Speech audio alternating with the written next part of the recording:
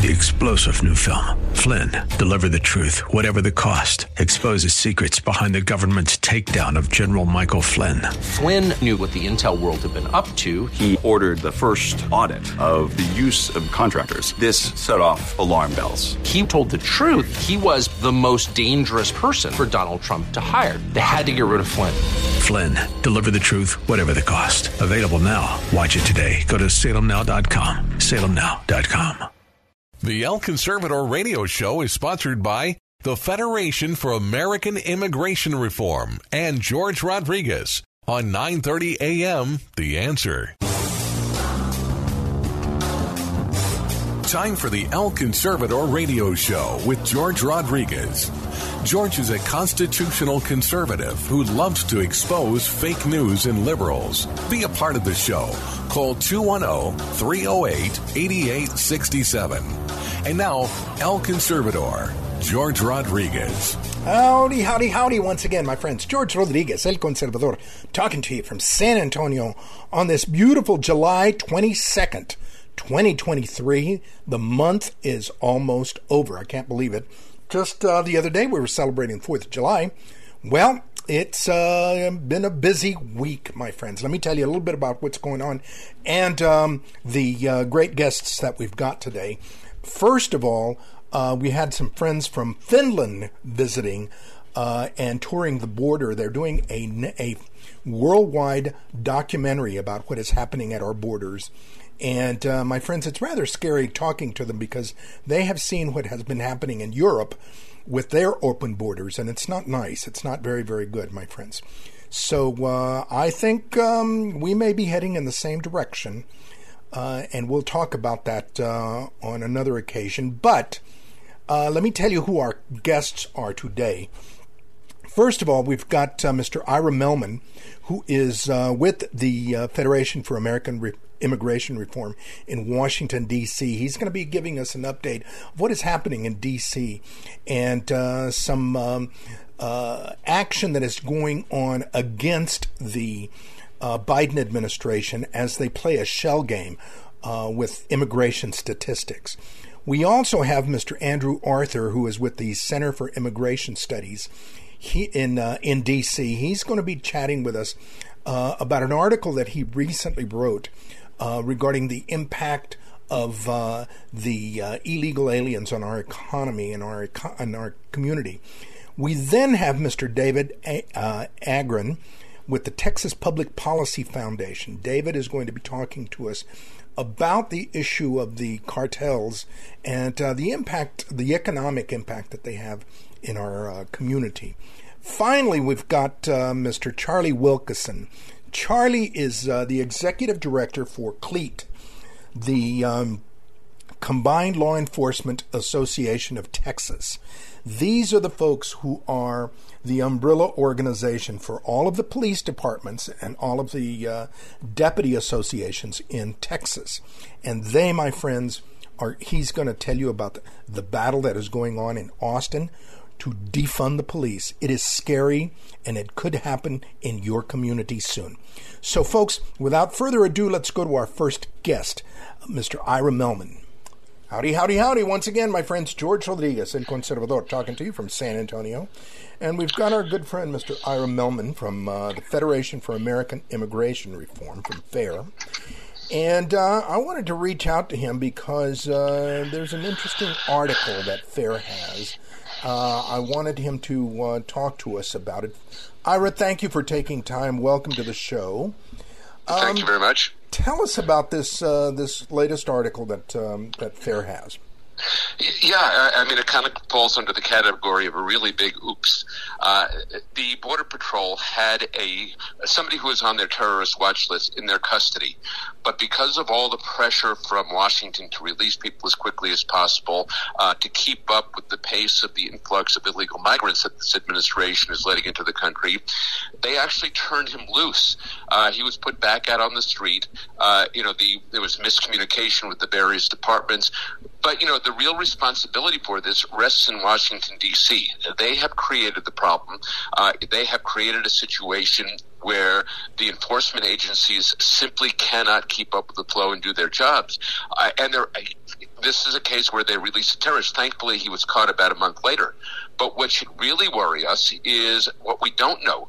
The other people who might have been released mistakenly, or among the 1.5 million people who came into the country under President Biden without being encountered by the Border Patrol, how many of them were on the terror watch list or some hardened criminals? These are the things that we have to be concerned about, but apparently nobody in the White House seems to be.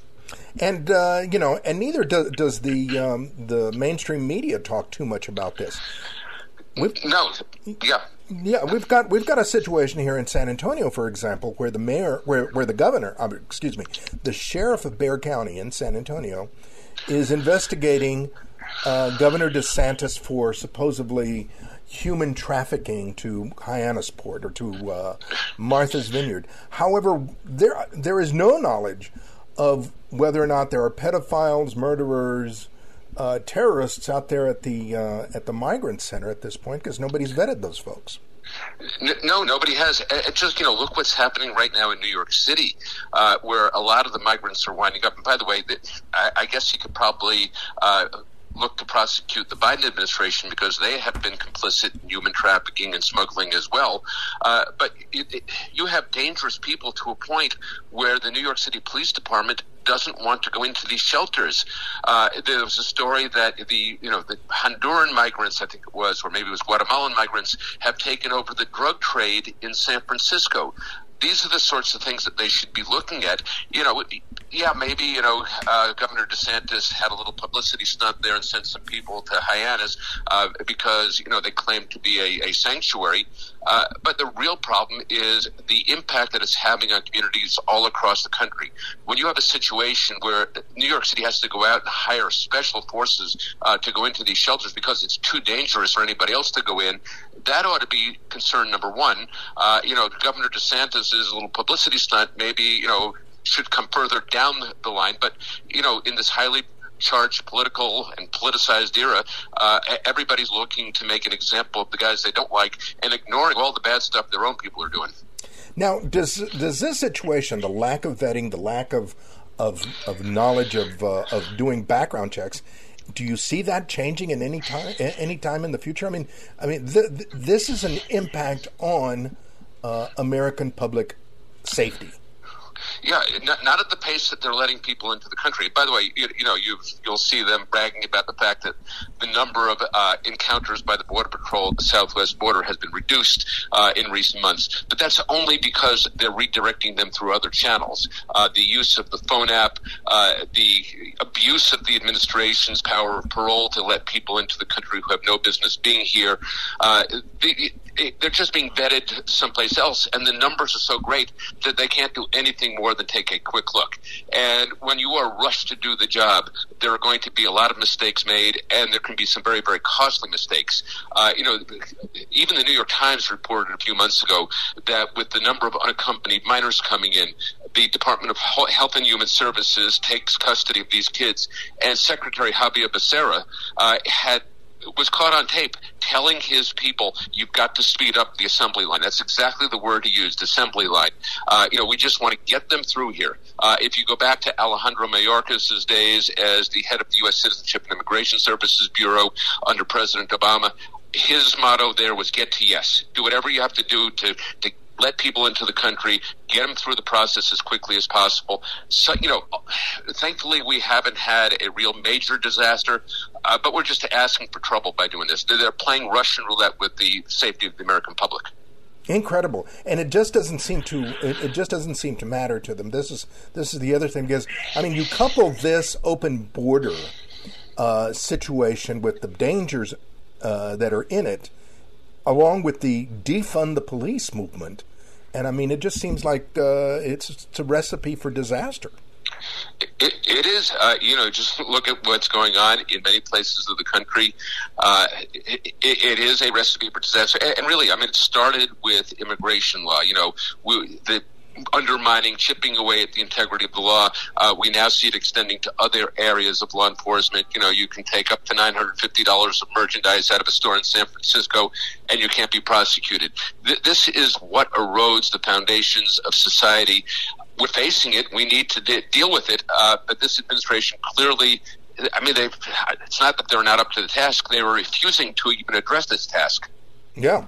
Yeah, I mean, here in San Antonio, they continue to scream about a humanitarian crisis, while out there at the Migrant Center, we see people on a daily basis smoking marijuana, standing around trying to make connections for illegal work as well as prostitution in the evening. I mean, and nothing, and the police are actually told to stay away from there.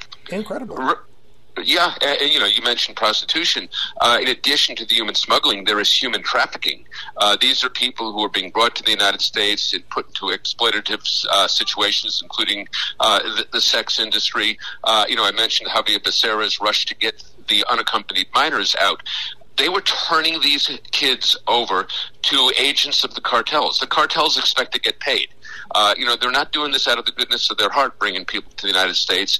These children have to work in some way or another to pay off their debt to the cartels. The lucky ones go to work in factories and doing all sorts of jobs that minors should not be doing. But the unlucky ones wind up precisely in the kind of sex trades that you were talking about there. It is abhorrent. It ought to just sting our consciences here in the United States that we are facilitating. Our administration is actually facilitating these sorts of situations. It's disgraceful and it needs to stop. Yeah. I couldn't say it better. Tell the folks how they can support FAIR and where they can find you on the website to learn more about what is happening. Sure. The website is fairus.org. That's FAIRUS.org, fairus.org. All the information is on there, and, just look around you. We need some action here. We need the American public to stand up and have their voices heard. You got it. Once again, my friends, we've been speaking with our good friend, Mr. Ira Melman from the Federation for American Immigration Reform from FAIR. Ira, thank you very much for taking time to be with us today. A pleasure. Thank you. Once again, George Rodriguez, El Conservador, talking to you from San Antonio. Howdy, howdy, howdy. Once again, my friends, George Rodriguez, El Conservador, talking to you from San Antonio. And we've got our good friend, Mr. Andrew Arthur, who is the senior fellow at the Center for Immigration Studies in D.C. And I wanted to get him on because he's just finished up a very interesting article that I think those of us here in South Texas and everybody along the border, of course, all the way to San Diego, will be interested about what is happening or what is not happening with regards to security on the border. All right, thank you very, very much for being with us today. Thank you for taking time. Talk to us. Tell us about this article that you did and the research. So, just need to take a step back to January the 5th, in advance of the end of Title 42, which the Biden administration had almost a year to prepare for.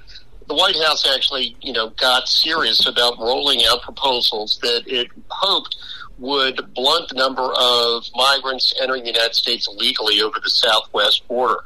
The January 5th fact sheet. There were two key programs that were announced in that fact sheet. One was a parole program for nationals of Venezuela, Nicaragua, Haiti, and Cuba, people back in those countries, primarily, not people at the border, that would allow them to apply for parole, which is a very limited authority that Congress has given DHS, that would enable them to live and work in the United States for 2 years. And I call that the VNHC parole program for the four nationalities. A component that was much more salient to border security, however, was an announcement that migrants in northern and central Mexico, not just Mexican nationals, but nationals of any country, would be able to use the CBP-1 app to schedule interviews at the ports of entry. Now, keep in mind, George, none of those people have visas to enter the United States. They are de facto inadmissible to the United States, and it's sort of like scheduling the time that you're going to appear at the police station, except all of those people know that once they show up at the police station, they're going to be given papers that allow them to live and work in the United States. So it's a scam. It's sort of a shell game that the Biden administration is playing to hide the illegal immigration problem at the southwest border. It funnels those individuals through the ports and pretends like their entry is somehow legal, although, of course, their entry isn't legal at all. There's no legal sanction for anything that the Biden administration is doing, which is why the state of Texas is suing to shut down the program. But that's sort of an aside. Then, on May the 16th, DHS and DOJ issued a rule backdated to May the 10th, the day before Title 42 was set to end, that limits asylum eligibility to all of those people who don't come in through the VNHC program, who don't come in through the CBP-1 app scheme, but who cross the border illegally anyway. If those individuals haven't applied for and been denied humanitarian relief in a third country, then they are deemed to be ineligible for asylum in this country. So far, so good. The problem is that that is shot full of exceptions and exclusions and caveats and catches and all that, which basically waters it down to nothingness. In any event, though, a group called East Bay Sanctuary Covenant, which is out of Oakland over in the San Francisco Bay Area, and the ACLU have sued in federal court in a case called East Bay Sanctuary Covenant versus Biden to shut down that part of the asylum restrictions that were implemented on May 16th, backdated to May the 10th.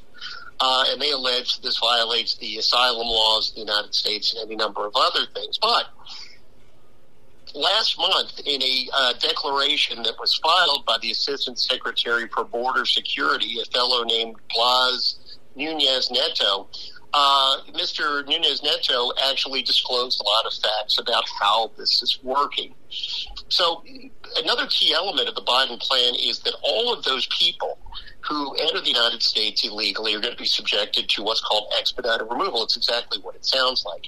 It enables CBP to remove aliens who have entered illegally or who show up at the ports without proper documents, without putting them in front of an immigration judge. However, all of that comes with a catch, and the catch is that if those individuals subject to expedited removal ask for asylum or claim fear of harm if they're returned to their home countries, they're then interviewed by an asylum officer from U.S. Citizenship and Immigration Services to determine whether they have what's called a credible fear. Credible fear is a screening standard to determine whether an alien may be eligible for asylum. It's not a terribly high screen. In fact, in the 12-year period ended FY 2019, about 83% of all people who claimed a fear of harm if returned were found to have credible fear.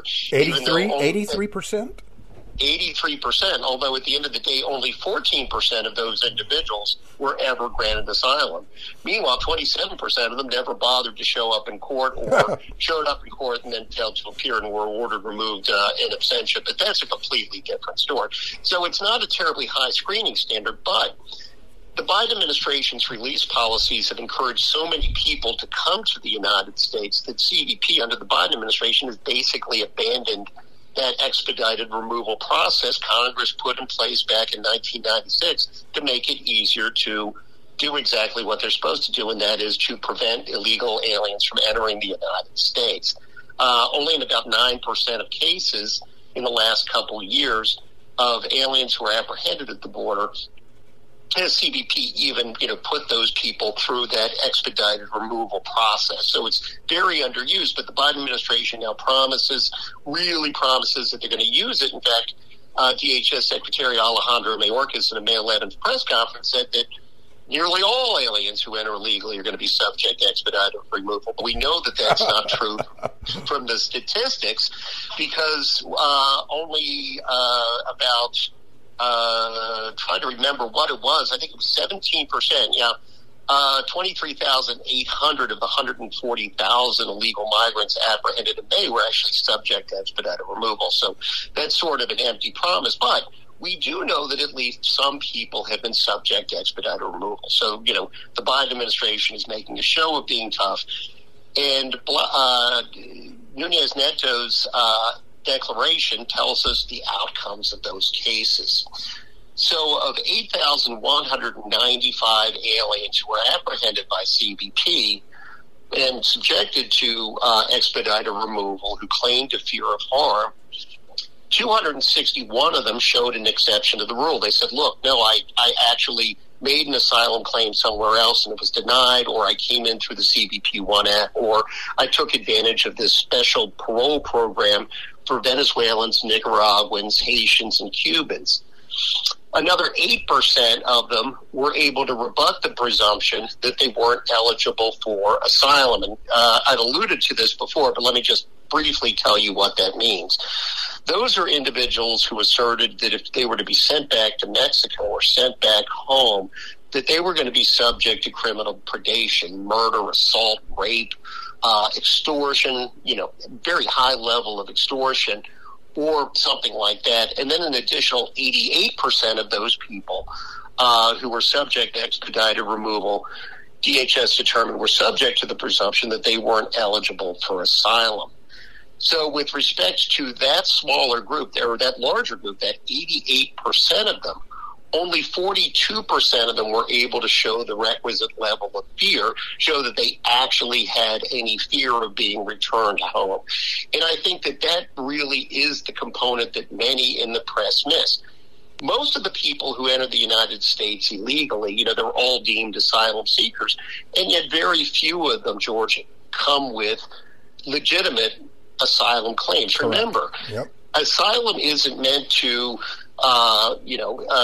protect you against poverty or, corruption or situations of social disorder or, food shortages or anything else. It's only there to protect you against persecution, and that's a pretty high standard, based on your race, your religion, your nationality, your membership in a particular social group, or your political opinion.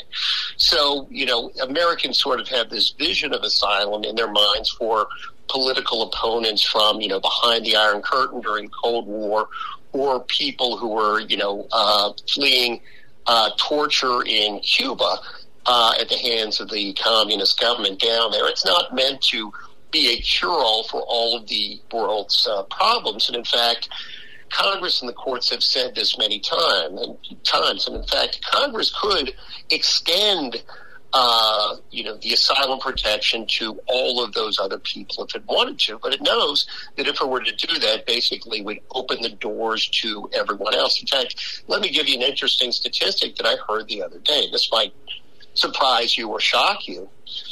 The per capita GDP in West Virginia is higher than the per capita GDP in the United Kingdom. And the average wages that are earned in West Virginia are higher than the average wages that are earned in the United Kingdom. So we never think of West Virginia being a wealthy state. In fact, if you've been there, it's beautiful, but you also know that there are, huge pockets of poverty, gripping poverty, the sort that most Americans are unfamiliar with. And yet, people in West Virginia actually enjoy a higher standard of living than almost anybody else in the world. So a lot of people on the left will use this American standard and talk about people coming for a better life. If that were the standard, everybody in the world would qualify for asylum in the United States, but it's not. And as Nunez Neto's declaration shows, most of the people who show up at the border who actually ask for asylum aren't eligible for asylum. Wow. It really truly is a shell game that they're playing. And sadly, the media plays along with it. I mean, they don't investigate it deeply. So, yeah, I think... Go ahead. I think that many in the media are, concerned that they're going to be accused of being heartless or, indifferent or, hateful even, if they bring up the fact that, most of these folks don't have legitimate asylum claims. In fact, if you read almost any newspaper, even the New York Times or the Washington Post where they interview migrants, those people are telling you that they're coming because they got family here or because they want to make more money or they want better schools for their kids. Those are all good things. And I've moved, within the United States myself in order to secure those very things. The problem is that it's not a free ticket into the United States, no matter how you cut it. They just never tell you that part. Correct. All right. Thank you very, very much for taking time to be with us today. Let the folks know where they can read more of your articles. Absolutely, yeah. CIS.org, Center for Immigration Studies. I'm at the top of the list. Actually, I'm right behind my boss, Mark Krikorian, notwithstanding the fact that he would fall below me in alphabetical order. And I generally write about every day, or sometimes twice a day, about breaking immigration issues. And I also commend you the work that's being done by my colleagues, Todd Bensman, who does a lot of reporting, actually interviewing migrants on both sides of the border and talking to government officials throughout the Americas. He's a regular guest on our show. He's a regular guest on our show, yes. Yeah, and I'm afraid that he's going to outshine me, George, so I probably shouldn't even mention him. Of course, Mark Krikorian, who is probably America's, thought leader when it comes to immigration. I'm a proud man, and those words stick in my throat.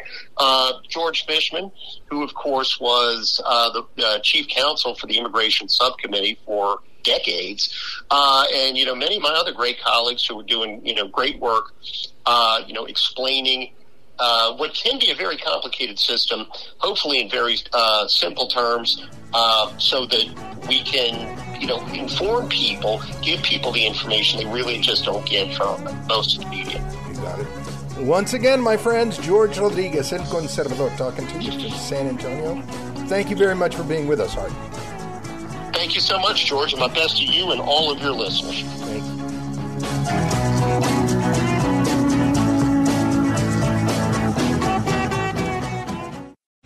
3-star General Michael J. Flynn, head of the Pentagon Intelligence Agency, knew all the government's dirty secrets. He was one of the most respected generals in the military. Flynn knew what the intel world had been up to. He understood its funding. He ordered the first audit of the use of contractors. This set off alarm bells.